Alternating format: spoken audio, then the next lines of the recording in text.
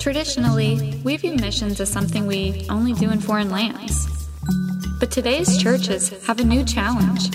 Our neighborhoods are filled with diverse cultures of Americans in desperate need for the gospel of Jesus and life in His church. Most significantly, they need a gospel and a church that are faithful both to the scriptures and the cultural context of America. All right, so up front, I'm going to ask you for your forgiveness. I've got sort of a cold crud, and so I'm going to be likely clearing my throat a little bit. I'll try to turn the mic off when I do it. But just so you know, I'm not being rude. It's just I'm dealing with what happens when the weather changes. We left a little gift on the seats there. Just trying something new out. If you don't have a Bible, obviously, take that one with you. Use it. We use the ESV here. More importantly, I want you to actually open up your Bible. I know you all love to open up your app and your.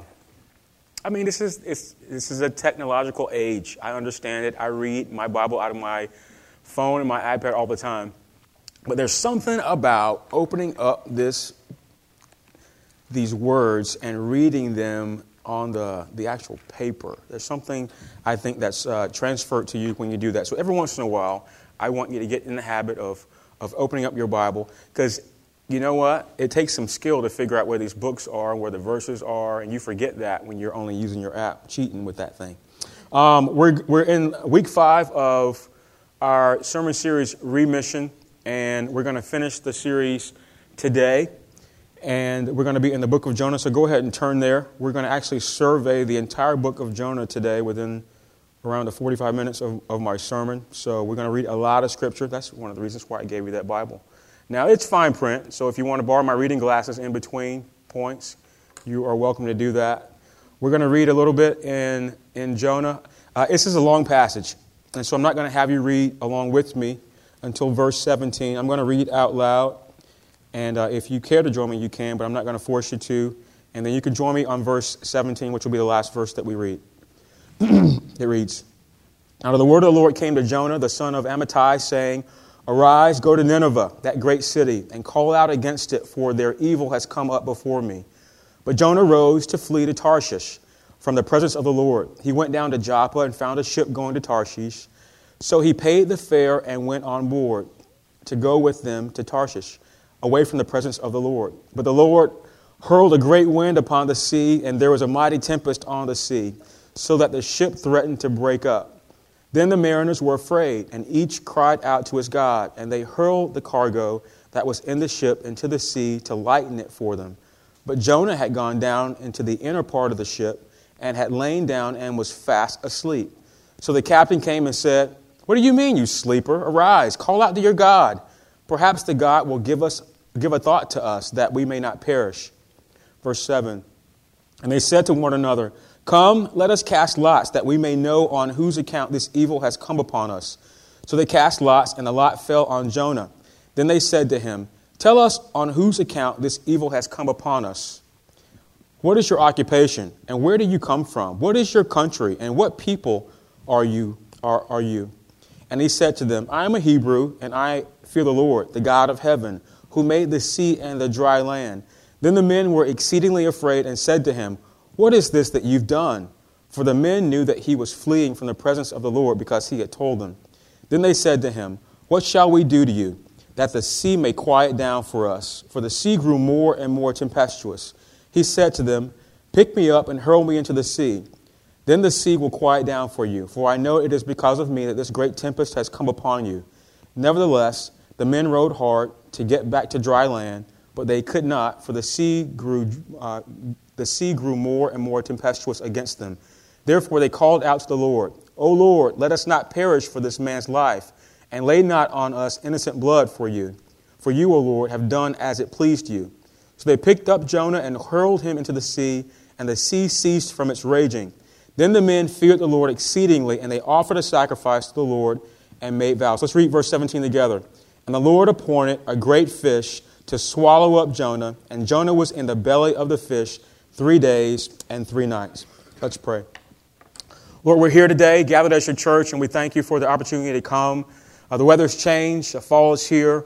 There's been just a heavy consistent rain in our area all week long. And although that some can sometimes change our mood, Lord, we say thank you. Thank you for the way that you water your earth and nourish it and give it exactly what it needs.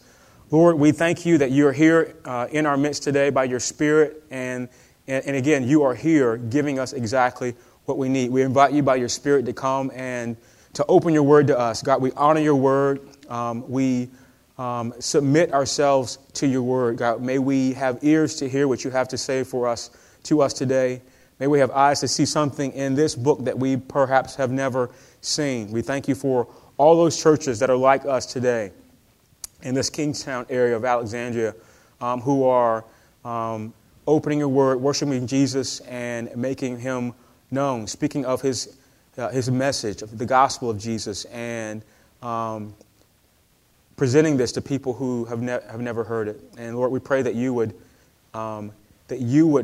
the message of the gospel would be good news for us today, that you would change us in hearing it, God, that you would empower us to go and give that same message to others. And we pray this in Jesus' great name. Amen and amen. So over the last 4 weeks, we have endeavored to talk about the gospel in the likes of the church and her mission. And the sermon series that we have been doing that in has been called Remission, Rethinking the Church and Her Mission. And our goal really has been to see ourselves as Christians on mission with God in the midst of the culture that He's placed us in. And if we've read the Scriptures rightly, if we've heard from the Spirit correctly, then I think that what we've been exhorted in a number of ways to rethink what we're supposed to be doing as Christians and to commit ourselves to doing something differently than some of us have been doing heretofore. Firstly, we've been given a view of a post-Christian pluralistic society. It's no longer the church that your parents and your grandparents lived in. We're living in a new day, and because of that, we can't expect for people just to come through the doors of the church in droves just because we open the doors and say that church is open, ring the bell of the chapel, and say it's time for church. Times have changed in that regard. That's not the America that we live in. And in regards to the church and her mission, making disciples, we in past days have thought that we trained up a person that was called to go to foreign lands, and they learned the culture, assimilated into the culture, and brought the message of the gospel, and that was how missions were done. Well, we can tell that America has changed, and we can just open our own door, not even go across the state, but go open our own door in our own house and look at our own neighbor, either right beside us or across the street, and see that they need the same gospel that people around the world need. And we have the opportunity to do that. Secondly, if the statistics are true, the culture that surrounds us is filled with people who aren't likely to come to church, come to Jesus unless we point the way to Him. And so the question for us that we've been posing for these 4 weeks is, how do we do that? How do we present Jesus to people that don't know Him? And the answer was we have to see ourselves as missionaries, that God has put us on mission with Him in the culture. What does a missionary do? A missionary gets trained up a little bit. They learn the language. They go to a culture. They assimilate. They become like the people that they are called to. Thirdly, when we're given the opportunity, we actually have to be prepared to both proclaim and defend the hope that we have in Jesus. And that really is called evangelism. We don't have to think that we come as the Savior, that our words are going to save anybody, but God has tasked us with the message of giving the hope, giving the reason for the hope that we believe in Jesus. In this whole idea of remission, there are two upfront issues that we all have to contend with. And the first is simply this. If I'm called to see myself as a missionary in the culture, and the role of a missionary is to assimilate in the culture, how far is going too far?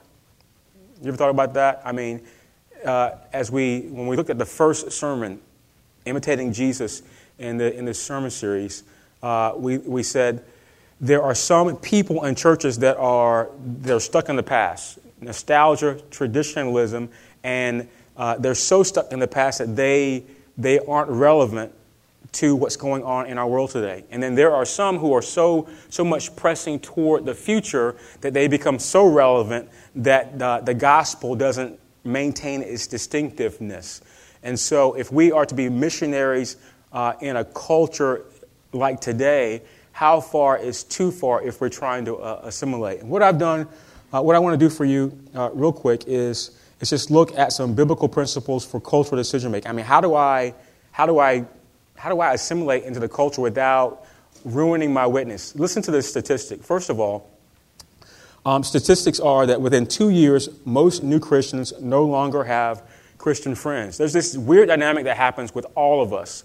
God pulls us out of whatever life we were living, whatever you were doing, and He sort of cleans us up a little bit with His gospel. We go to church, we have new friends, and somehow, some way, oftentimes we lose contact with all of our people who are not Christians, such that we aren't able to rightly do that thing that God calls us to do, make disciples of people who don't know Jesus.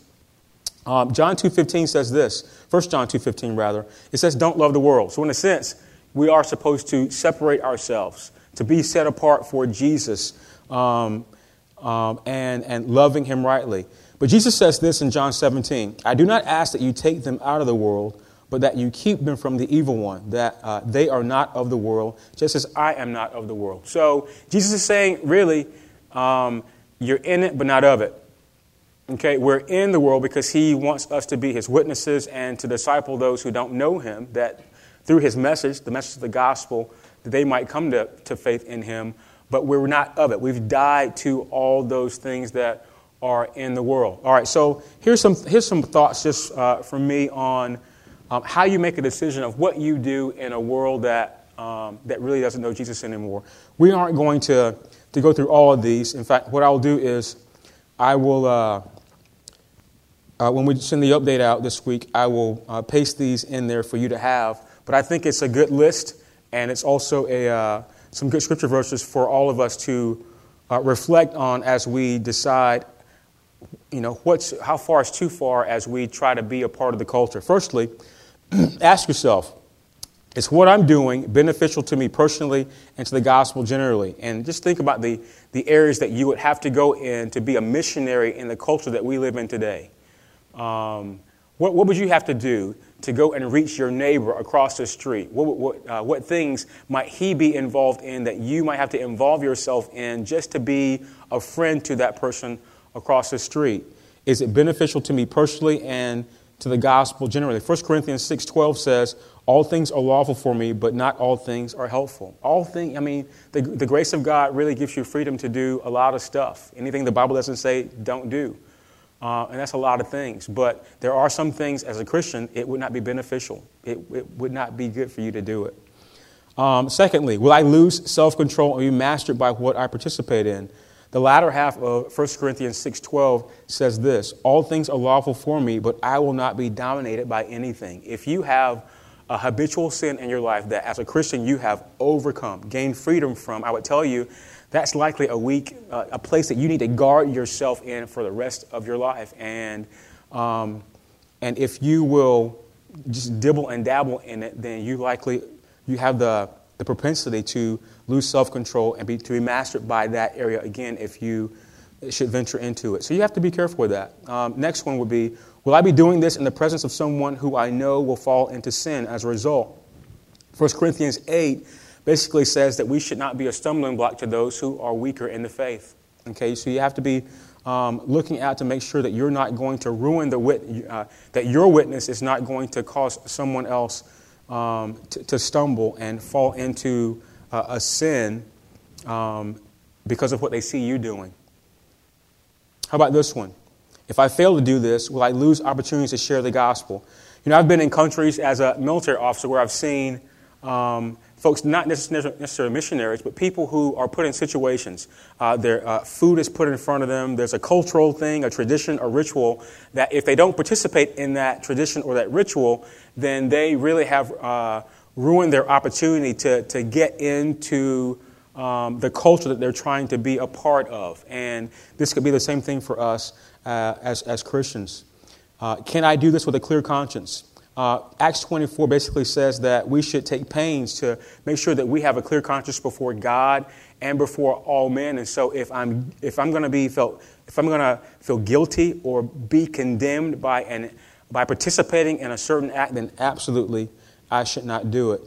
Am I convinced that this is what God desires for me to do? Some things you just have to pray and ask God, Lord, do you really want me doing this? And I think He'll give you a fair answer to that. Does my participation proceed from faith in Jesus? Romans 14 says that whatever does not proceed from faith is sin. If you can't do it with a good heart toward God and the faith He's given you, then you absolutely should not do it. And the last one, am I doing this to help other people, or am I just being selfish? 1 Corinthians 10:24 says, let no one seek his own good, but the good of his neighbor. And we are going to talk about being a good neighbor today. Okay, I didn't cover all those, but I will put them in an email for you this week. And really the purpose is, if we're to be missionaries in the culture that we're living in today, how far is too far? And that's a good question to ask yourself. And then you have to struggle with Scripture and with your own heart and decide what's right for you in the context of what God has given us in His guidance in Scripture. The other issue that's up front in terms of being a missionary in the culture today is, what if I love Jesus, but I don't like the people that are around me? Have you ever asked yourself that? Perhaps you have that issue going on right now. You say, Lord, I love you. I love Jesus, but I just don't like my neighbor. I don't like somebody in my family. I don't like the people that are around me. And have you looked up lately and just said to yourself, look at all the things that are, I don't like what I hear. I don't like what I see that's going on in the world. And there are plenty of reasons right here in D.C. Metro, the government shutdown and all that's going on in Congress and, the place that we live. There are reasons for us not to like both people and the place where we live. I think Jesus gives us some pretty concrete guidance. In the Great Commandment, He says that we don't have to like our neighbor, but He does say that we are called to love our neighbor. But the truth is, some Christians, some of us really, refuse to be on mission with God because, think about it. We dislike the people and the culture that God has put around us. We purposely avoid people that we think are unpleasant. We purposely avoid types of people, ethnicities, people that live in certain parts of the city because we don't want to go around them. And I think that really is the message in the book of Jonah. So we're going to take a look at the book of Jonah. God called Jonah, a religious man, to go to a very irreligious city. Jonah initially refused to go. And he was supposed to go. God called him to go. God tasked him to go. But this is Jonah's deal. He was self-righteous. He was rebellious. Jonah had a lot of issues on his inside that God had to work out of him. And Jonah didn't understand the gospel of God's grace. And I think when we look at the story of Jonah, we'll figure out that perhaps we don't understand the message of God's grace either. So go ahead and pick up your Bibles. We're gonna actually look at this pretty closely. What I want us to get out of this is a lesson in loving our neighbor. And we're going to learn that from Jonah. So a little bit of context. Jonah was a historical figure. We see him in 2 Kings 2. He was a prophet during the days of Jeroboam II. Jesus talked about Jonah. So a lot of people have trouble with this book, saying it's fictitious, it's not real, because there's a fish that swallows up a man. I'm going to talk about that in a couple seconds. But during the time of Jonah, the nation of Israel was very much like America. It was financially prosperous, but it was spiritually impoverished. Israel was a divided nation. This is the 8th century. And so you had the tribes of the northern tribes called Israel. You had the southern tribes called Judah. The biggest, baddest, most evil nation on the planet at that time was Assyria. They were the arch rival of Israel at the time, and they were a wicked nation. Nineveh was one of 4 of the principal cities of Assyria. It was the most prominent of those 4 principal cities in all of Assyria. This is what the prophet Nahum says about Nineveh. He says it was full of witchcraft, murder, prostitution, drunkenness, cruelty, and pride. So much so, when Assyria went to conquer a nation, the first thing that they would do, they would find the women. They would find those women who were pregnant with child, and they would cut those women open, rip them out, and then slaughter the babies. This is how wicked and evil Assyria was. And Jonah knew this when God was calling him to go and preach the good news to this wicked city. We find in verse 1, Jonah was a prophet. 1 Corinthians 12 says, prophecy is a gift given by the Spirit that enables a person to hear or see what God is saying and to foretell that about things and people. And Jonah had that gift. And God commanded Jonah to go preach to Nineveh. He wanted him to give him a message, a very simple message. Really, God wanted Jonah to say 8 little words. We're going to find out what those words were in chapter 3. But guess what Jonah did? Jonah went from where he was to the coastal city of Joppa. He bought a ticket. He hopped a boat to the nearest boat going out of town. And he went to a city called Tarshish, which is present-day Spain. To put this in just geographical parameters, okay, Joppa is in the Middle East. He gets on a boat and goes all the way to Spain, which is about 2,500 miles away by sea. Jonah went the opposite direction, and he was trying to escape God. Along the route, God caused a storm to blow.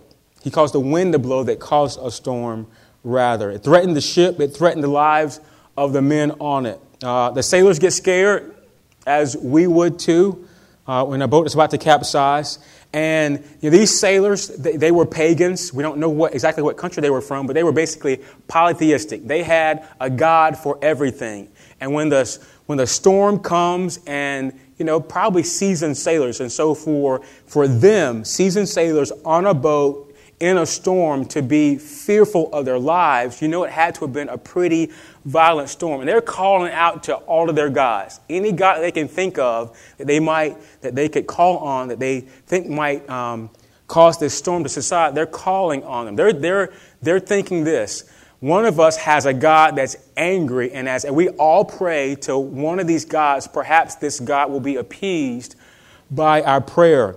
And so this is what happens. Nothing.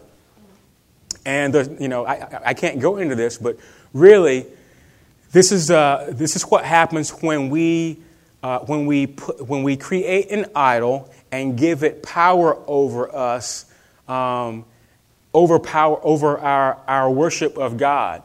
When we need God the most, our idol is going to fail us. Okay, so this really happens to these guys. They have a false god. They're calling out to it, and he does nothing.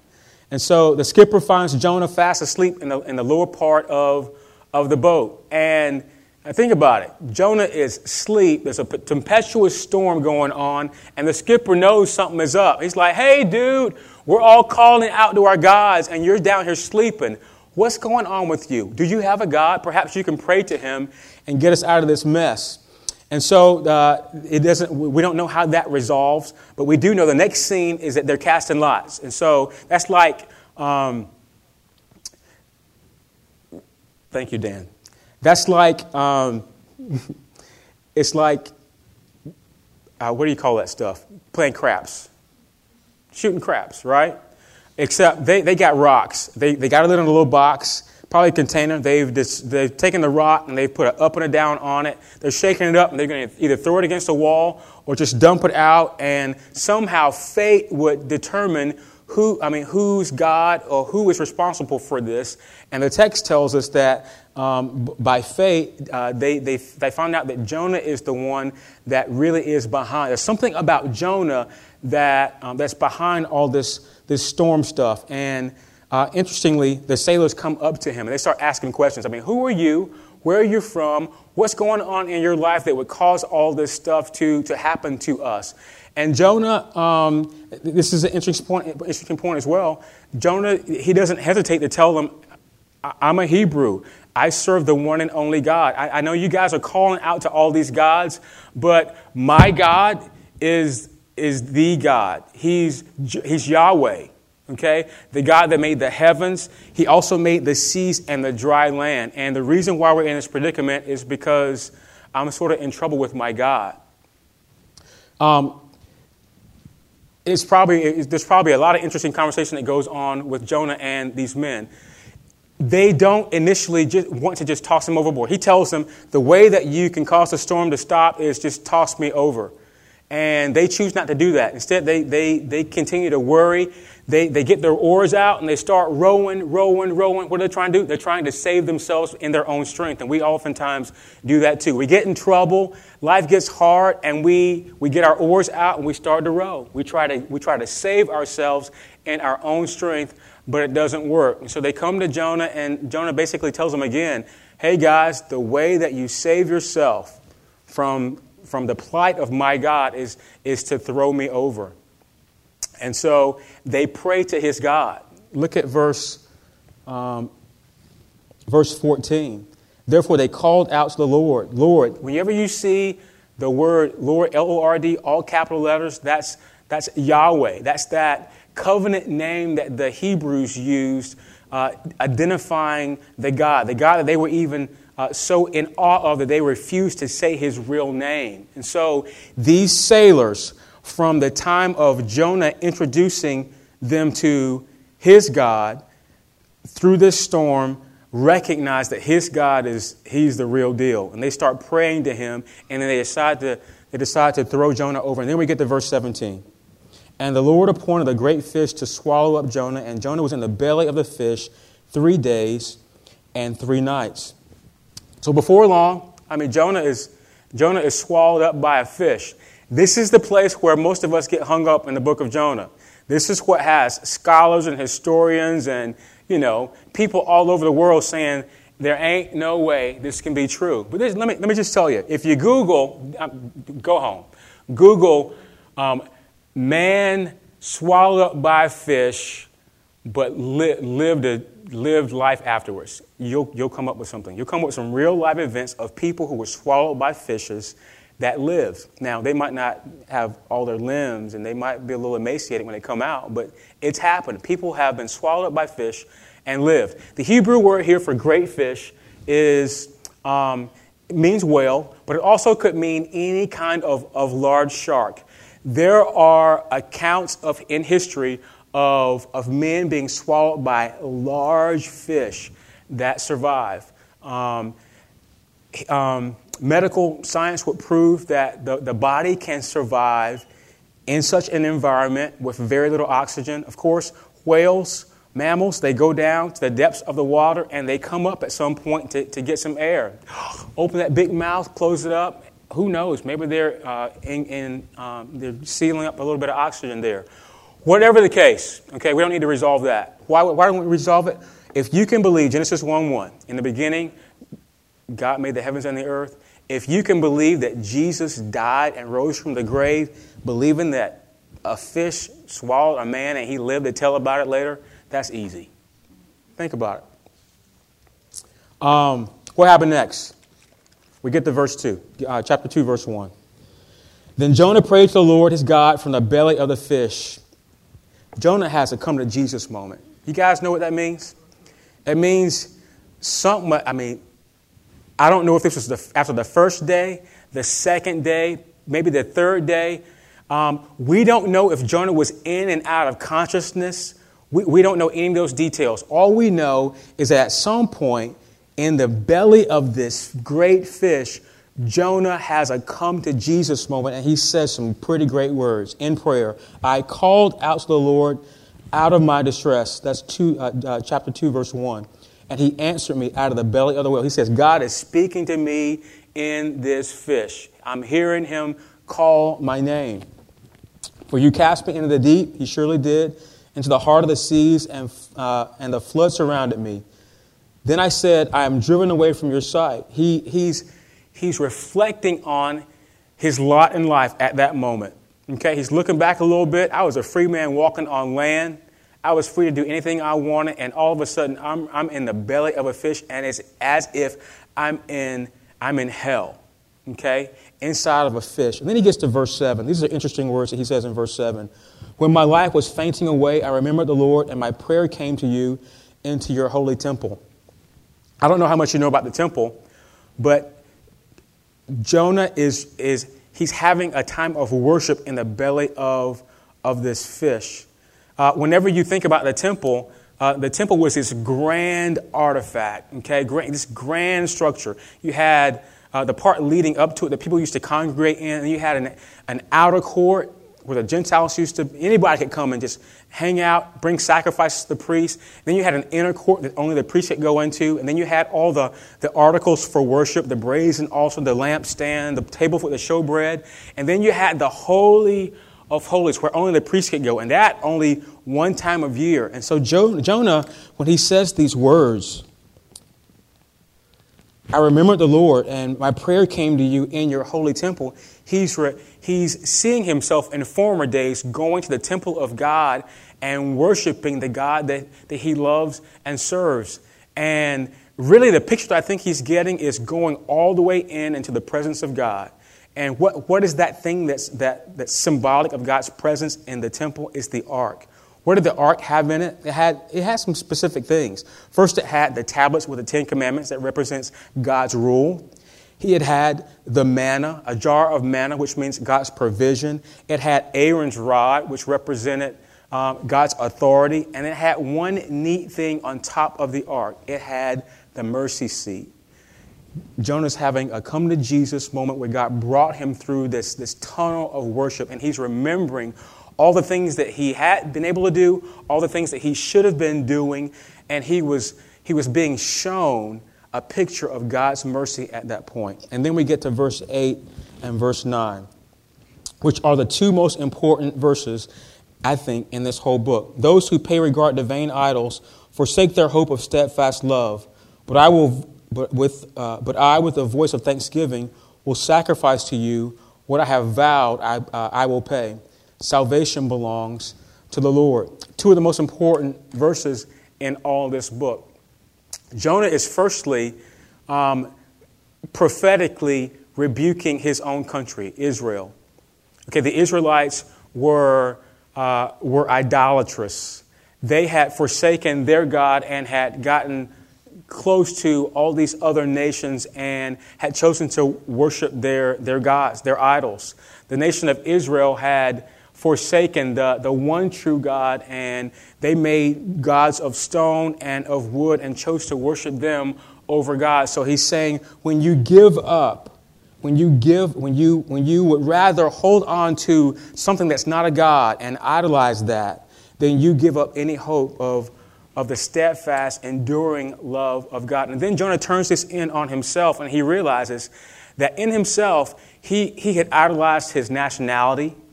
Okay, the reason why Jonah didn't want to go to Nineveh was because he was a Hebrew, and he recognized the Hebrews were the people of God, and he wanted salvation to only be for his people. He didn't want to go and offer God's message of salvation to a people that he thought didn't deserve it.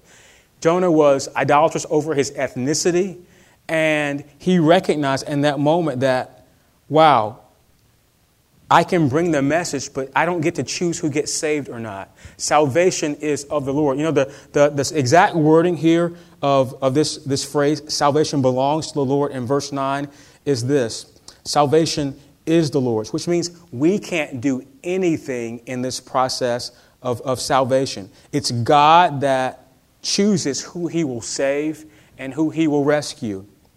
God's in charge of that whole business of salvation. And it's in this moment that Jonah was getting this revelation that God was sending him to bring a message of hope to a people that didn't deserve it, because God had chosen that salvation is his job. And he decides who gets to have mercy and who doesn't. Verse 10 of chapter 2 makes me laugh. When I was a young kid, about 5, my grandfather on my mother's side, it's actually my step-grandfather, if that makes sense to you, he had taken me fishing. I caught a little fish like that. I'm 5. And we came back, cleaned it up. My grandma did all that, she made it taste good. But something happened in the process of me eating this fish. It had bones in it. It got caught in my throat. I was choking. A 5-year-old that chokes on fish, that's going to be a traumatic moment for the rest of your life, right? So even today, I like fish. Don't love it. I like it. But if you give me fish with bones in it, I'm probably not going to eat it, because in that moment, my grandfather, he's like Hamlet maneuver. He's, of course, I throw up, and fortunately, the fish comes out of me with the bones that were making me choke. So verse 10 is just funny to me, because it says, and the Lord spoke to the fish, and it vomited Jonah out upon the dry land. So, normally a person eats bad fish, and, it's going to come up out of you. You get to vomit it up. But in this case, the fish ate a bad man. In other words, a man with a bad attitude, and he vomited him up. And just as God's providence would hold, he vomited him up 2,500 miles all the way back from Tarshish all the way outside of Nineveh. That's just the way it is. I'm going to read a few verses in chapter 3. Then the word of the Lord came to Jonah the second time, saying, Arise, go to Nineveh. He's giving Jonah a second chance. That great city, and call out against it the message that I tell you. So Jonah arose and went to Nineveh according to the word of the Lord. Now Nineveh was an exceedingly great city, 3 days' journey in breadth. Jonah began to go into the city, going a day's journey, and he called out, Yet 40 days, and Nineveh shall be overthrown. And the people of Nineveh believed God. They called for a fast and put on sackcloth from the greatest of them to the least of them. You know what just happened? This is record of the absolute greatest revival in the history of mankind. Right here in these verses, 500,000 people just fell to their knees, tore their clothes, they put ashes on their face, and they bowed in repentance to these simple words that Jonah just said. Yet 40 days, and Nineveh shall be overthrown. God was rebuking them. They heard the word in the power of the Lord, and they repented. Isn't that incredible? What did Jonah do? He got mad, pouted. We're not going to read chapter 4, but basically what Jonah did, he went outside of the city. If you read, starting around chapter 4, verse 5, he went outside of the city. He made a booth. He sat down in the booth, and he waited. He waited and he waited. He wanted to see what was going to go on. I don't know if Jonah stayed around and he saw the people falling down, bowing before God and putting sackcloth ashes on themselves, and just the symbol of repentance that they had done in Nineveh. But Jonah pouted. He got mad because God made him go into Nineveh and say these simple 8 words.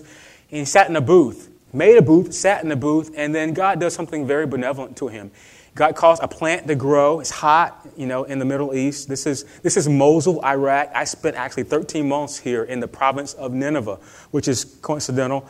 And, all year round, it's kind of hot. So God causes a plant to grow to give Jonah shade. And the scripture says Jonah was pleased with that plant. It's like having a toy and just loving it. And then because God saw that Jonah was more pleased with this plant than the repentance that he had just seen, this great revival that just happened, God sent a worm, ate the plant wilted, and then the sun beat down on Jonah's head. And the reason why I think Jonah probably had a bald head. The scripture wouldn't say that unless Jonah was bald. And so God beat that sun down on Jonah's head so much so that he almost fainted. And then God asked Jonah these words. In fact, he asked him twice in verse 4. Jonah, do you do well to be angry for the plant? And he said, yes, I do well to be angry enough to die. So Jonah is basically saying, God, you might as well go ahead and kill me because I'm not happy with the outcome of today's events. I didn't want to come here in the first place, and you sent me. And the chapter ends, the book ends, interestingly, with a question. Verse 10 and 11. And the Lord said, you pity the plant for which you did not labor, nor did you make it grow, which came into being in a night and perished in a night. And should I not pity Nineveh, that great city in which there are more than 120,000 persons who do not know their right hand from their left, and also much cattle? All right, so those are interesting words, that God would end this book in a question like that. But really, those are convicting words. Those words and this message of this book brings us all to this point. Like Jonah, we oftentimes love the things that God gives us. You know, God gives us a good life. He might give us a car, a home. He provides for our needs. But we don't oftentimes like the people that He puts around us. And this last two verses here gives us this, it's just the realization. Jonah was pleased with that little plant that God gave him that provided him shade, but Jonah didn't care a hoot about 500,000 people being shown the mercy of God and then coming to repentance over the words of a man that really even didn't want to deliver that message of hope. And I think oftentimes that's the case with us as well. There's a lot in this book of Jonah. As I was studying this week, in fact, I told my wife, I was like, oh man, I missed it. I should have just went to a different passage to talk about loving your neighbor and covered Jonah in its, fully for all of us. There's a lot of good stuff here. So much so I got a whole paragraph of stuff that I want to talk to you about in regards to things that we can pick up in Jonah for our life. But I'm going to exercise some self-control and just pull out about 5 lessons from Jonah in regards to loving our neighbor. The first is this idea of sin and grace. Jonah looks bad here, doesn't he? He looks bad. He looks wicked, at least as wicked as the people that God had sent him to talk to. He looks as wicked as the Ninevites in terms of his attitude. And God had sent this man of God to preach to them. The interesting thing is Jonah is writing about himself. And so we get an up-close view of a man who's coming into the repentance of God. And this is an important point. It's very likely that God continued to work on Jonah's heart days and months and years beyond what happened in the record of him being swallowed by this fish and the repentance of the Ninevites. Here we get a glimpse of exactly how sinful Jonah was, how graceful our God is, and really what kind of self-righteous, rebellious person he was. And in that we should see ourselves, that we can be just like him. God gives us a message, He gives us hope, and He gives us an opportunity to simply say it. Say those 8 words, okay? God loves you. He's holy. You're sinful. The way that He's provided for you to account for your sin is to the death of His Son. Okay, we're the proclaimers of that message, and sometimes we're so self-righteous and so rebellious that we don't even want to give that. So we should see ourselves in Jonah. The second lesson would be simply Jesus and Jonah. Jonah, again, is a historical figure. He's in Scripture. If you look at historical accounts, in the world, he's a man that people talk about. Jesus legitimizes the story of Jonah. Jesus mentions Jonah in Matthew 12:39. He's talking to the scribes and Pharisees, and he's saying, no sign is going to be given to you except the sign of Jonah. And then he says these words, just as Jonah was 3 days and 3 nights in the belly of a great fish, so will the Son of Man be 3 days and 3 nights in the heart of the earth. And so Jesus is basically saying, I'm the greater Jonah. There's a greater principle here in the book of Jonah that's being displayed about me. And that principle is the very sign that you see. And it's not just being in the ground 3 days and then coming back to life. It's something even greater than that. It's that God does powerful things through weakness. Think about what the Jews expected. They expected a ruler to come and to come in power and to redeem them from their plight over the Romans. And Jesus came in weakness. And Jonah is a picture of that. Jonah is a picture of Jesus. Jonah is this picture of how God uses people who are weak, not strong, to do His bidding. And we are like that. The third lesson is we are Jonah. You know, in synagogues, even today, during Yom Kippur, which is around September of every year, Yom Kippur is the Day of Atonement, Jewish people will read the book of Jonah. They'll stand up, they'll read these words that we just read, and they will say these words, "We are Jonah," meaning we identify with Jonah's rebelliousness, we identify with his self-righteousness, we identify with his idolatry, and we say we are those people. And honestly, we should say that we are Jonah today as well. We are Jonah because there's people around us that we don't like. God is giving us a message of hope, and that message can be freedom and life to a people who are lost and without God in this world. We are Jonah when we fail to simply proclaim that message. We aren't the ones who save, but we have the power is in the God of the gospel. But we've been given and entrusted with the message to give it. And when we don't simply give that message to our city and to our neighbors, then we're being like Jonah. But also in this idea of the sign of Jonah, we are Jonah because God takes delight in things that are weak. God shows himself strong through weak things, and such are we. We're weak, we're rebellious, but God can do amazing things through people like us when we simply avail ourselves to him, to be his hands and his feet. Think about how God pursued Jonah in this story. And God pursues us in the same way. He pursues us to do in the lives of people what he's already done for us. He shows mercy to us so that we can show mercy to other people. He forgives our rebelliousness and our self-righteousness so that he can do that same thing through us to other people. You know, God puts us on display. We're people who don't have it quite right. In fact, in many ways, we're messed up and dysfunctional. But God takes people like us and he puts us on display. Our marriages and our friendships and just how we do life in general. And he allows us to, as messed up as we are, to rub elbows with people who don't know Jesus and to affect them by the hope that's in us. The fourth lesson would be simply this, and we see this in Jonah. We can run from God, but we can't outrun God. Jonah tried to run from God 2,500 miles away, but God found a way. Jonah leaves us to ponder who we would be if God had stopped running after us and simply left us to ourselves. And so ask yourself this question. In what ways are you running from God? What ways are you running from the mission that he's giving you to give the gospel to other people? And as much like he called Jonah to repentance, what would repentance look like for you? Lastly, there's this idea of loving our neighbor.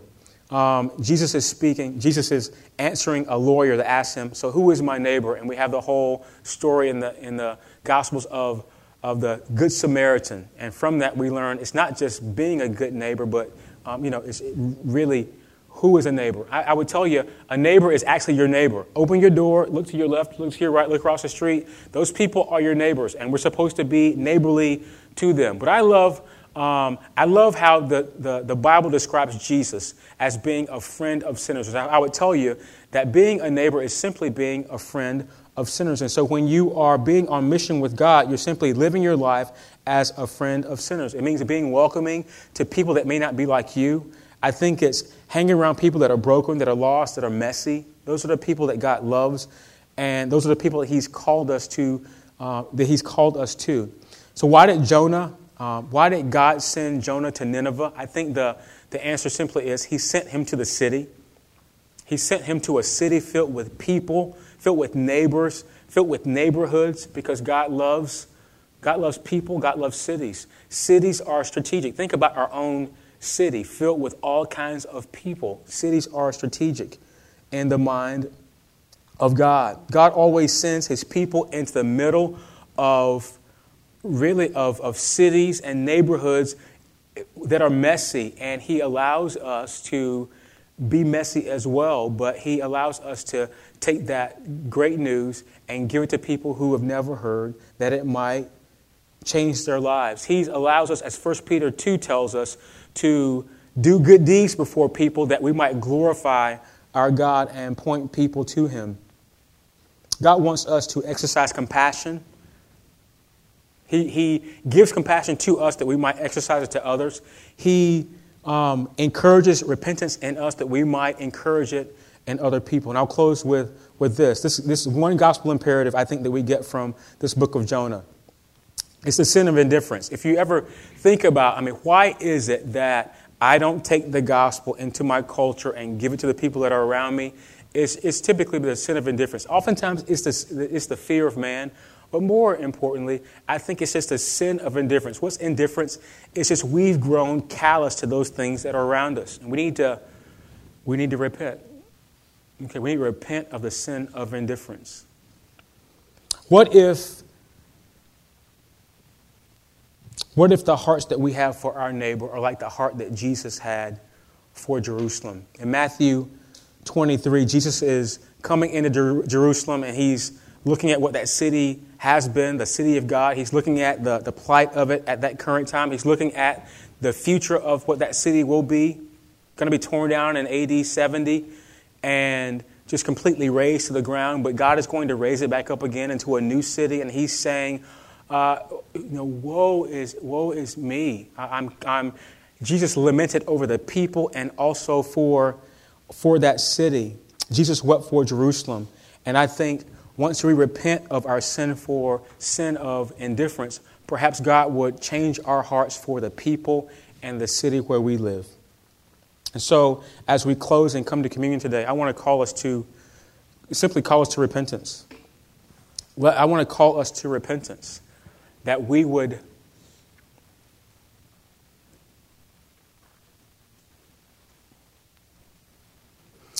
simply ask God to forgive us of the opportunities that He's given us to be His light in a dark world.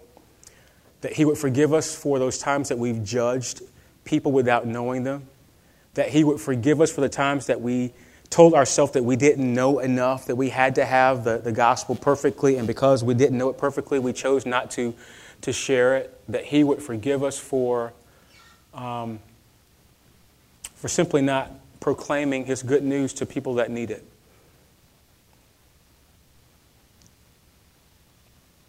Martin Luther said that all of life is repentance. That every day when we see places in our life that aren't aligning with the Scripture, that we simply should confess our sin and ask God to forgive us. And so in this whole idea of remission, rethinking the church and her mission, I think this really all boils down to, sometimes we get it right, sometimes we get it wrong. And in places where we get it wrong, let's just repent. So Father, we thank You.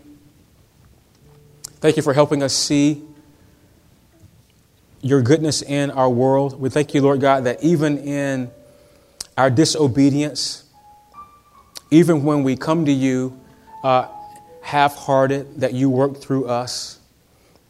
We thank You that it's not through the strong that You work, but it's through the weak, and You work through people like us. And so, Lord God, forgive us when we judge people that we see on the street. Forgive us, we pray, that when we think we're doing okay, but others aren't. Lord, we pray that You would, like Jonah, that You would show us Your mercy, that You give us a second chance. God, that You would give us an opportunity to say those 8 words. Repent, for the kingdom of heaven is near. God, that You would call people to Yourself through us. God, we pray that You would help us in the ways that we don't even know we need help. Pray this in Jesus' great name. Amen and amen.